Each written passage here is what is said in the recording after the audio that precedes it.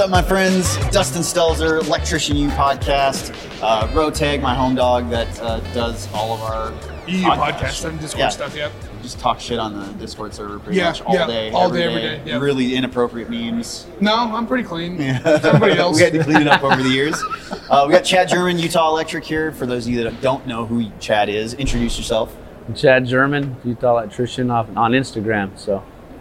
You just reiterated what I said. I know. Come on, you're supposed to give more than that. Okay, so Chad German, Master Electrician, electrical coordinator at an apprenticeship program, and out here at NECA. So you're an instructor. That's how you and I got linked up. Yeah. We've done episodes before, but what about instructing actually do you get out of it? What made you decide I don't need to be in the field anymore? I actually love teaching. Well, I had a guy that was a neighbor that said Mountain Land Technical College needed teachers, because there's more students than what they had teachers. And so I went and applied and got the job. And then when I noticed that other instructors were just kind of saying, read your book and let me know if you have any questions. And I did my best to teach. The students were really appreciative. And so, and then just to see the success in those students, it just kind of became, a big hook right there. And then the thirst of knowledge came. I got to know so that I can teach these guys. And then that became a hobby of I got to know more things.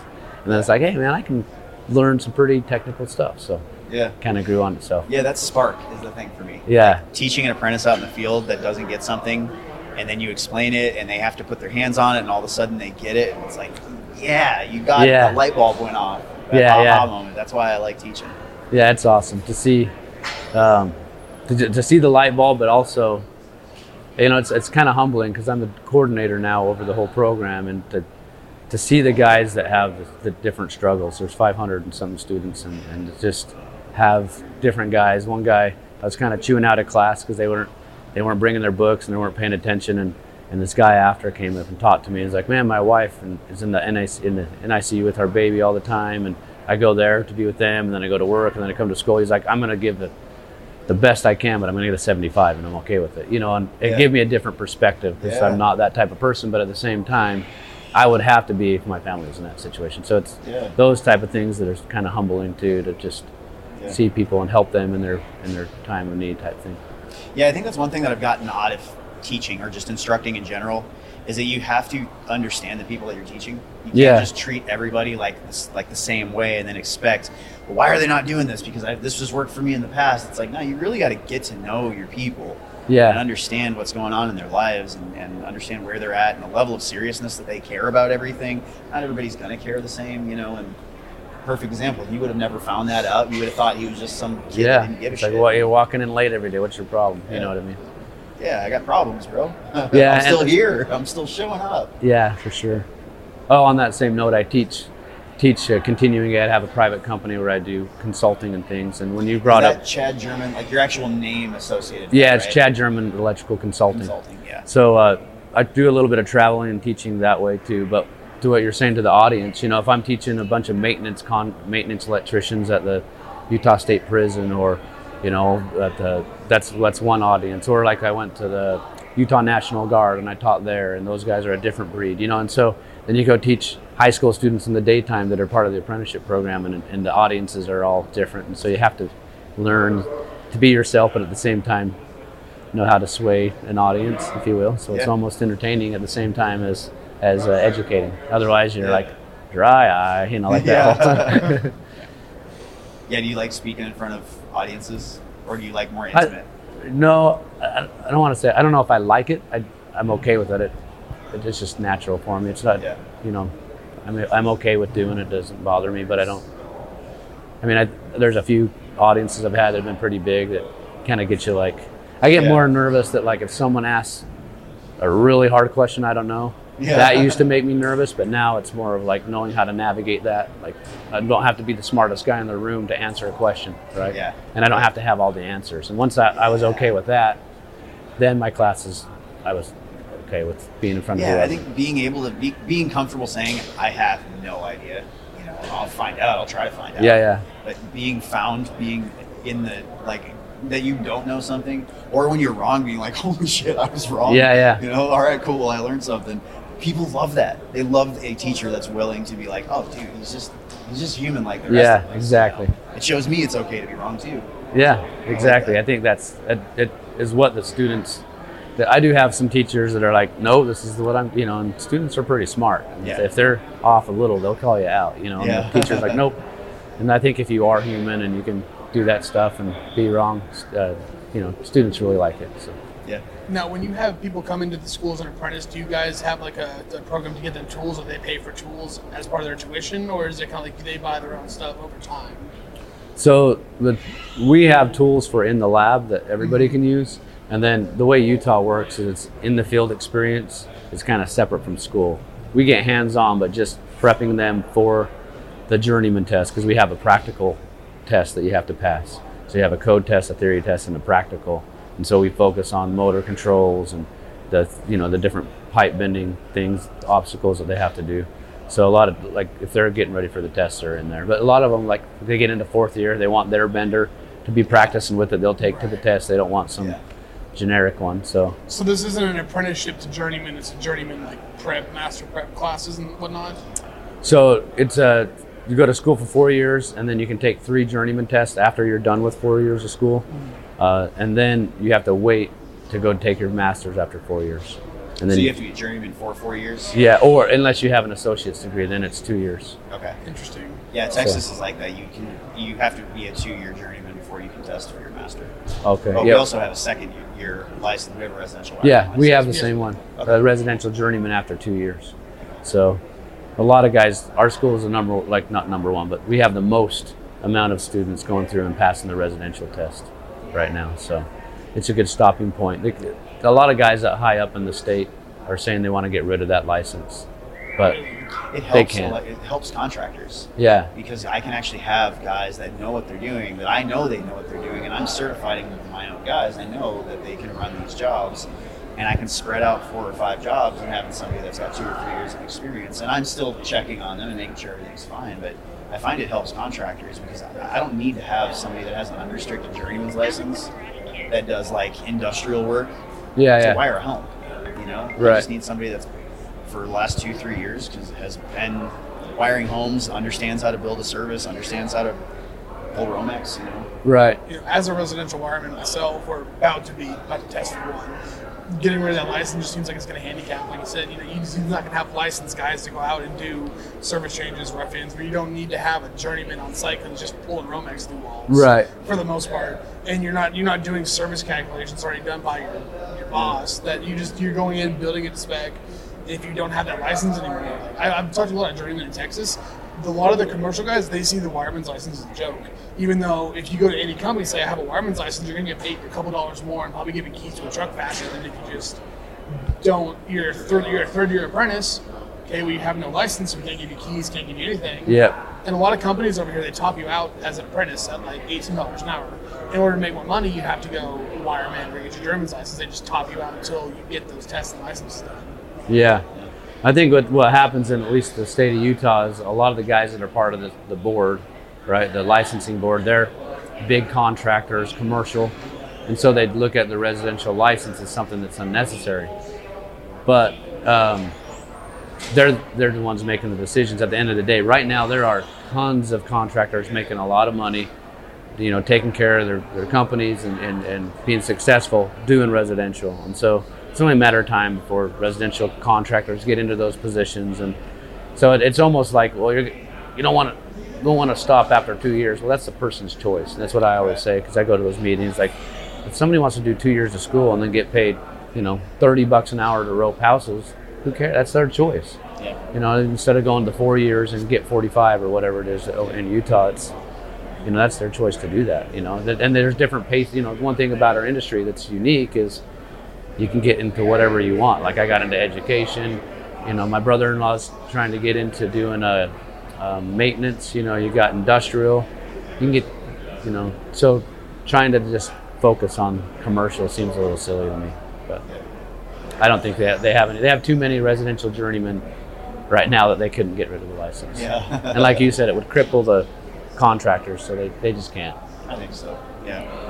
And I think too, like if you give somebody a 2-year point that they can achieve something, them having to study more to pass a test to be able to get that at 2 years rather than because some companies, they don't have any kind of education structure. So these guys are like, after 4 years, just starting to open a code book and like trying to figure this stuff out. You know? Yeah. So having a 2-year license kind of makes people have to, at an earlier point, especially with non-union shops, have to start studying to have something to pass to be able to get more money. So Yeah. I think just keeping people thirsty or, hungry to pass that is another.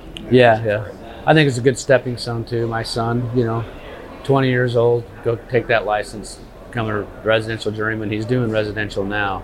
And then, so you could get a residential master's license at 4 years in Utah. And then just own your own company, your own residential company. The downside to that is to get your normal master's, you have to have then somebody sponsor you that's a regular master, right? So one of our instructors, he's got his residential master's, owns his own little thing on the side, and then I sponsor with my master's license so that when he does commercial work, he can put those hours towards doing commercial.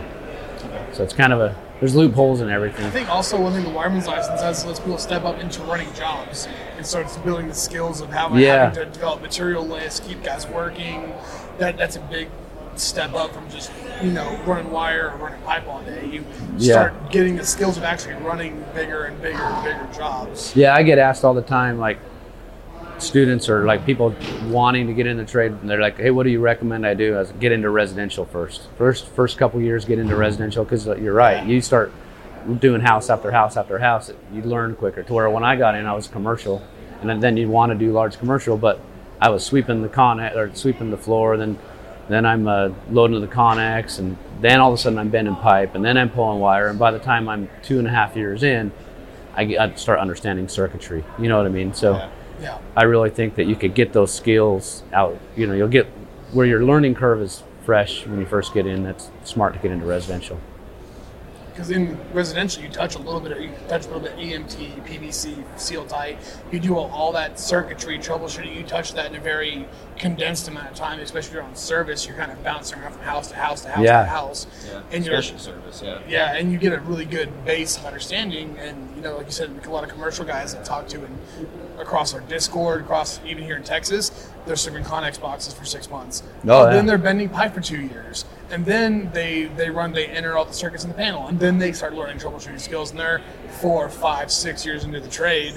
And I did all that my first 6 months of being in service. Yeah, even in like wiring up a panel. I remember when I went through it, 4th year, there's signs on the pan in the electrical rooms that say 4th years and up only, and so the first years are looking in, they're eating donuts. You're like, I thought they were working in there, get out of here, and so it's like, you don't get to even make up a panel sometimes in commercial, especially large companies. And so we get into residential and can wire up those panels and understand circuitry and wire sizing, stuff like that. That's vital. Yeah, it's really funny. My approach to having an apprentice now, I've always been the jump in, do everything myself, go get this, come and bring it to me so I can keep doing what I'm doing, and treating them as just like runners. It's way different now. I want them to be really good, really fast. So I put my tools down and I'm like, get over here, grab this, do this, you're doing everything. And I'll get 4 or 5 apprentices and be like, all right, you're doing this, you're doing that, you're doing this. And I will let them do everything and be my hands. So they're only getting experience and I'm not having to work. And it was there was just this shift all of a sudden when I realized a lot of people use apprentices as their gophers, but it doesn't really get them a lot of experience. It's just making me as the journeyman way more efficient at what I'm doing. But if you can train them faster to get to know more, then you're gonna have 2 trained guys working with each other every single day. And I just find that having them know more faster is so much more beneficial for me. Yeah. The only way it's going to happen is if they are actually hands-on doing this. Yeah, one thing that I find very interesting, and I like it, but it's a struggle for me in teaching and being a foreman, which as a foreman, most of the time you're a teacher as well, right? Yeah. Is that knowing when too much is too much and when to challenge, because guys can become complacent and you can have them do complacent things and then you're okay with doing your stuff and they're doing their things. I know a guy that he came to work for the company I just left before I came to the school. This kid kills it. He's running a division for this company now. But when he was a student of mine and then he quit his company for 2 years, all they had him do was nail on boxes. Wow. And the boss was like, don't go to school. Don't be an electrician. So then he went to school anyway, And then we hired him, and now he's running crew. Like there's crews of guys under him that he's like a superintendent now. And so he definitely had the skill set, the drive, all that stuff, but they were holding him back by just giving him one step at a time. And that's just a thing that, as a foreman, I have a tendency to overteach sometimes too. Like, you know, I had one student, the one apprentice, Abby, who I could just tell her things, and she was an auditory learner, so she would be fine. Like I'd lie her out for 45 minutes. 8 hours later, she's got everything done. And I said, that's one person out of hundreds that I've taught. You know? Most people, you got to give them one specific task. Do this for 45 minutes. They forget all three and walk away, and they're like, wait, what did they just say? Or, worse in my opinion, they get all 3 tasks like 70% done. And then wrong. Maybe not wrong, but then you have to go back and finish all 3 of these tasks. And that's like, well, I got them all mostly done. It's like, well, that doesn't help me. I'd rather you just get 1.5 things done than 3 things partly done. I was doing a charter school one time, and I gave a bunch of devices to this guy, and I said, okay, go put the devices in. And then when we went and turned on breakers, they were just popping, right? Put the crap, and I go, and he literally just mounted the device. Like, I wondered why he was so fast. I should have double checked. But he was just putting them in. He didn't wire anything up. So wires were just popping. I was like, you took that a little too literal when I say go put the receptacles in, you know? Oh, man, we had an apprentice earlier that a few weeks ago probably a couple months ago that we hired that said that, oh yeah, I've got 3 years of experience, I know this, I know that. And then we get him out in the field and he puts GFIs in, but he doesn't, he takes all the grounds and just like folds them in the back of the box. There's no white to black, doesn't matter. There's no like hot side or line side, load side, just throwing fucking wires in, and especially not putting grounds in. Just thought he could leave them off. I'm like, it's a ground fault GFCI. You know, like, how do you not know? But like hiding things, that was the other thing. Instead of asking questions, being afraid. So I think wherever he came from, he was like berated maybe, or like treated in a certain way where he felt like he needed to hide that he didn't know something. So he would do crazy shit. Like he would take, big, huge 4-aught wires and put them in a Polaris tab. But he wouldn't strip any of the ends out. He would just put the whole wire, insulation, and everything in, and then tighten the lever. And then we'd go like, try to energize a panel, and it's like, why the fuck is this not working? Wow. And it's, that's some crazy like, oh my stuff. God, that's so, like, there's no way you like, got 3 what are years you of even experience. thinking? See, but it just goes in teaching. Fear can fuck with it. It can make people not want to ask something. But I think that goes to show as well, there's different mentalities within people, and I'm around a lot of students, and sometimes guys are super wicked smart, but they're not teachable because of pride, or because they think they're so smart that they're not teachable. I've even had some instructors. Yeah, so it's funny you mentioned that. We have a lot of people that come on our Discord and they're like, hey, I want to be an apprentice, and I've watched all of your videos, and I've done all this research. I'm okay, that's cool, that's fantastic. You know that. Take everything you know on your first day, leave it in the truck. Do not bring that like you know more than your journeyman does. Take your pride, throw it in the trash. You haven't done anything to earn it yet. Yeah. Go in, you're green, you're new, you know nothing. Don't question what your journeyman does unless you know unless you are 110% sure it's going to burn the house down. Don't question it. Like you don't go in there asking your journeyman every single little thing because you think you know something because you watch a YouTube video on that.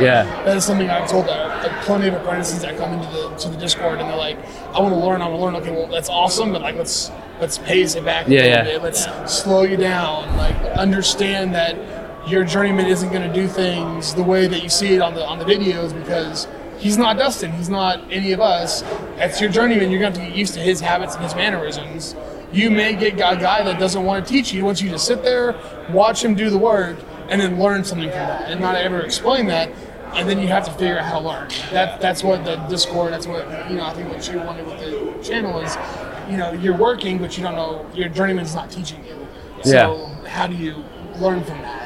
So back in high school, I had a psychology teacher who he told us that repetition is key to learning. And he would be walking down the street, he's seen all his old students, and they do this because they remembered back in high school, they said repetition is key to learning, and he would say it and then keep on walking. The high school students get a little bit of a giggle out of it.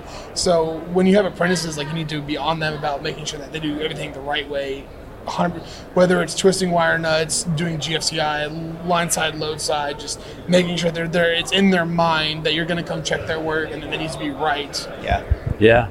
And back to your point with like when you're talking about like knowing their challenges. My brother-in-law's in the field, and he's done with school. He's trying to take his journeyman test, But a challenge I had with him, because he worked with a foreman that was like, do it my way, only my way, which is, I get it to a certain point, but then there becomes a point where it's like, I want you to bring me, he'd bring me things and say like, Chad, I don't know what to do here. And I'm like, yes, you do. And he'd be like, well, I can do this, this, or this. Okay, pick one, right? So I remember my foreman saying when I got to be a third year, like, hey man, if you can stay 3 steps ahead of me, you're 2 steps ahead, or you're 1 step ahead of the guy that I liked before, right? Yeah. And so I'm like, okay, that guy's 2 steps ahead of him. So we'd pull up to the job and I'd see we'd have PVC, so I'd unload the PVC, get the glue out, get the trencher, turned on. And so sometimes if we have that attitude, like shut up and just listen, it does stop the learning process in general too. But I get what you're saying when you first start, when you're green up to that first 2 years, yeah, just shut up and take it all in. But once you start being able to, and as a foreman, that's that hard part of like, okay, is this guy ready for me to teach him how to handle tasks? And it's easy by, okay, can you do this? How long does that take you? Okay, now I can give you a little bit bigger projects. Like Abby, the girl I was talking about, she's running crews already, and she's not got any license yet. But she's better than a lot of the guys that probably have licenses, because she's learned how to manage her time and look for those things. So I say, bring me a solution, not a fire to put out. Yes. And then stay 3 steps ahead of me, because the guy that I like more than you is 2 steps ahead of me. Yeah. So. Yeah, I got some guys that constantly call me all day long, like 8 or 9 calls, 14 text messages by the end of the day, just always fishing for, hey, I don't know what to do. Hey, how do I ran into this? It's like, I stop answering their questions at a certain point, because it's like, I want you to figure out what to do when I'm not around. And I want you to think through things, because a lot of the things you're asking me are things that if you just thought for a little while, you'd get it right away. Yeah. And so like, if it's really a hot fire and it's a crazy thing, call me and say, this is a hot fire. I need you for this. Yeah. See, I always, like, if I have a problem with my boss, I'm already trying to think of a solution. And I have a solution. I'm just making sure that's what he wants me to do before I do whatever the situation is. I'm like, hey, I'm running into this problem. Pretty sure if I do this, and this, it'll fix it. Yeah. What's your perspective? He's like, good, bad. Okay, we're on the next one. Yeah, so you're still bringing running up like, oh, what do we do? You're bringing him the solution, but he's putting the green stamp on it, right? Yep.